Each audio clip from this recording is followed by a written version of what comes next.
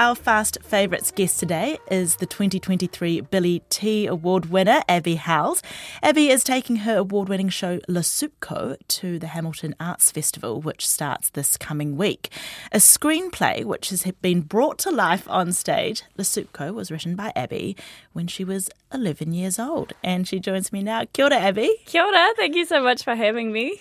Thank you for coming. So, Soupco, a nautical romance set in the wake of World War II. So that's what you were into at the age of 11. Yeah, I was super into the Academy Awards. I think Roberto Benigni's Life is Beautiful had recently won an Academy Award. And I was like, I want myself one of those. I'm going to write an Academy Award-winning drama. This is not a comedy. This is very serious. It's Oscar-worthy. It was Oscar-worthy. Yeah, it had a framing device. It starts with an old man telling the story of his life. And then it flashes back to Spain. It's set in Spain as well. So is this show verbatim? It's verbatim. So I talk as well. It's not just the show. Yeah, it's verbatim. This stuff I would love to cut. For example, they go to a shop for a really long way too long. They go to a shop. But yeah, you got to be true to the material. Yeah. So it's all in. Look, your concept of timing at the age of 11 was probably a little bit skewed. Yeah. And also no historical research was done as well. So there's a few whoopsies in there. You do make that disclaimer, so audiences can't say they weren't warned. Don't expect accuracy, but expect drama, expect feelings, and expect some kind of weird stuff about the romance. I wasn't quite sure what I was doing with that as well. The Comedy Fest is coming up in May, so a new Billy T winner will be crowned. Yes. You'll be passing on the mantle. I know. If you will. What has the last year been like for you? It's been amazing, actually. Yeah, I moved to Auckland like 2 years ago. I sort of quit my jobs in Dunedin and went to the big city to seek my fortune. And in the last year, I've managed to go full-time as a comedian and writer, which is that was my dream. That's what I wanted so bad. So, my dreams are coming true. And guess what? I'm still the same. And that was an important lesson there. And you're glad you're still the same? I guess so, yeah. Fame hasn't changed me. I'm still, I'm just like everybody else. You're so relatable. So still relatable, always. So this segment is all about sharing the love and giving shout-outs to other projects or artworks or cultural moments that you've loved. What have you been watching or reading lately that's got your attention? Okay, first of all, this is a dream segment for me to come in and just talk about the stuff I'm interested in. I'm sorry to you. You did respond very quickly. I did. I was like, this is what I want to do. So I've been watching The Traitors UK. Have you watched this? I haven't watched it, but I have got quite a few sort of group chats that discuss this. Yeah. So this is hosted by Claudia Winkleman. The one, the only Claudia Winkleman's. Yeah. And people seem to love the UK version. What is it about the show that's so good? Okay, it's set in it's a reality show, but don't let that stop you. It's really great. It's set in a castle in the Scottish Highlands, and I think there's about maybe 20-ish people, and they all go to the castle, and 3 of them are chosen to be traitors, and the rest of them are faithfuls, and it's the faithfuls' job to find out who the traitors are, and every day they add more money to a prize pool until at the end there'll be a small group of people left. If there is one traitor left in the group at the end, the traitor gets all the money. Right. But they've got nothing to go on apart from people's behaviour. So So it makes for an incredibly, it's like a personality test, 100%, isn't it? In some ways. Yeah, and it's really interesting because you, the audience, know who the traitors are. So you're watching people be manipulative and lie to people. And honestly, some of the traitors on this season, they're incredible. Have you noticed anything about what makes people think the traitors are traitors and what makes people think the faithfuls are faithfuls? It's really interesting. Yeah, you really can't be too weird. People will pick out the tiniest little thing that you've done and be like, there was one that was we said cheers, everyone said cheers to the faithful, but you didn't raise your glass and stuff like These that. tiny moments. These tiny moments. And then in that case, that woman was like, well, here's the thing. I only have one hand, so maybe could you give me a little break on that? And that people are like, oh, you know what? Fair enough. Maybe you're not a trader. There. Okay, that's fair enough.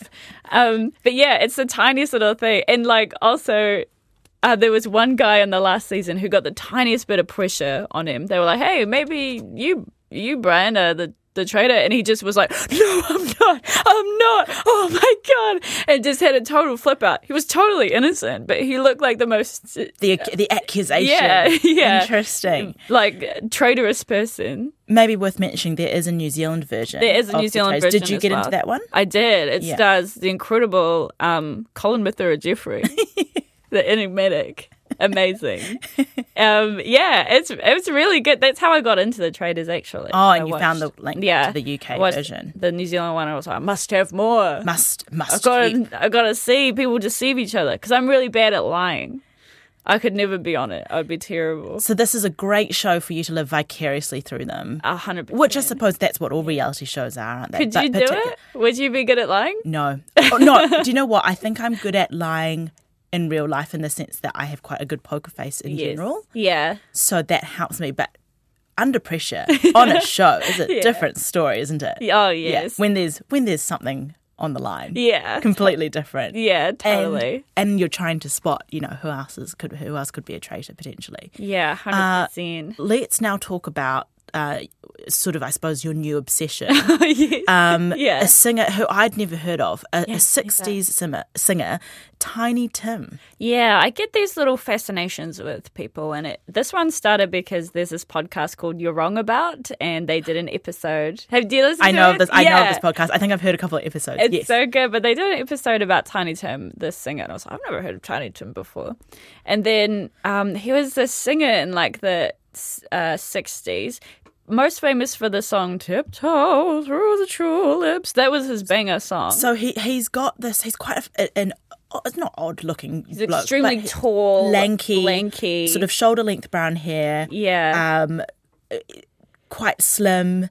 And the thing is, his voice is falsetto. He sings in a falsetto and he has a ukulele and he does sort of really old covers, like Tiptoes to the Tulips was like from the 20s or something, and he does these covers, and he was huge in the 60s. He was massive. He was like photographed by Andy Warhol, and like Bob Dylan loved him, and he was like, I think on the cover of Rolling Stone. He was playing arenas. He was like, I've never heard of this person. And it was a sort of quite a short and sharp but effective 2 years, wasn't it? Yeah. Sort of the height of his fame. Yes. It was only really 2 years, which isn't that long, I suppose. No, yeah, and he's quite interesting because like he'd always been like, if you watch a clip of him, he's really weird, and he sort of is interviewed by Johnny Carson a lot. He was on Johnny Carson like 17 times. Oh, wow. He's also famous for getting married on Johnny Carson. He married a 17-year-old girl on Johnny Carson. Probably wouldn't fly today. Yeah. But you problematic king. You've been reading the biography about him called The Eternal Troubadour. Yeah. Which you have with you. You're about to return it to the library. I am. That's yes. so that you've been really going down the... Yeah, I'm in deep. Yeah, I think he's something. I think I kind of connect to him a little bit because he was really weird. He didn't have a huge amount of friends growing up, kind of alone. I spent a lot of time in his room, like listening to records and that kind of thing. And then had this fame where people loved him. Like he was loved. And then he lost it, and he spent kind of the rest of his life trying to get it back again and doing more and more kind of extravagant things. And why couldn't he get it back?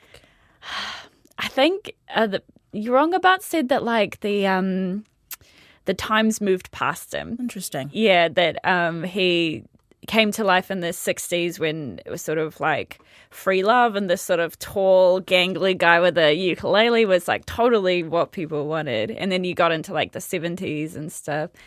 I think marrying a 17-year-old on TV, I would say, not a great move for many reasons, and one of those reasons being your career. Not recommended. Yeah. I think Yeah, so I just found him quite fascinating. And then by the end of his life, he joined the circus and was like opening for monster truck shows. And he died on stage as well. Oh, wow. Yeah, he had a heart attack and died on stage.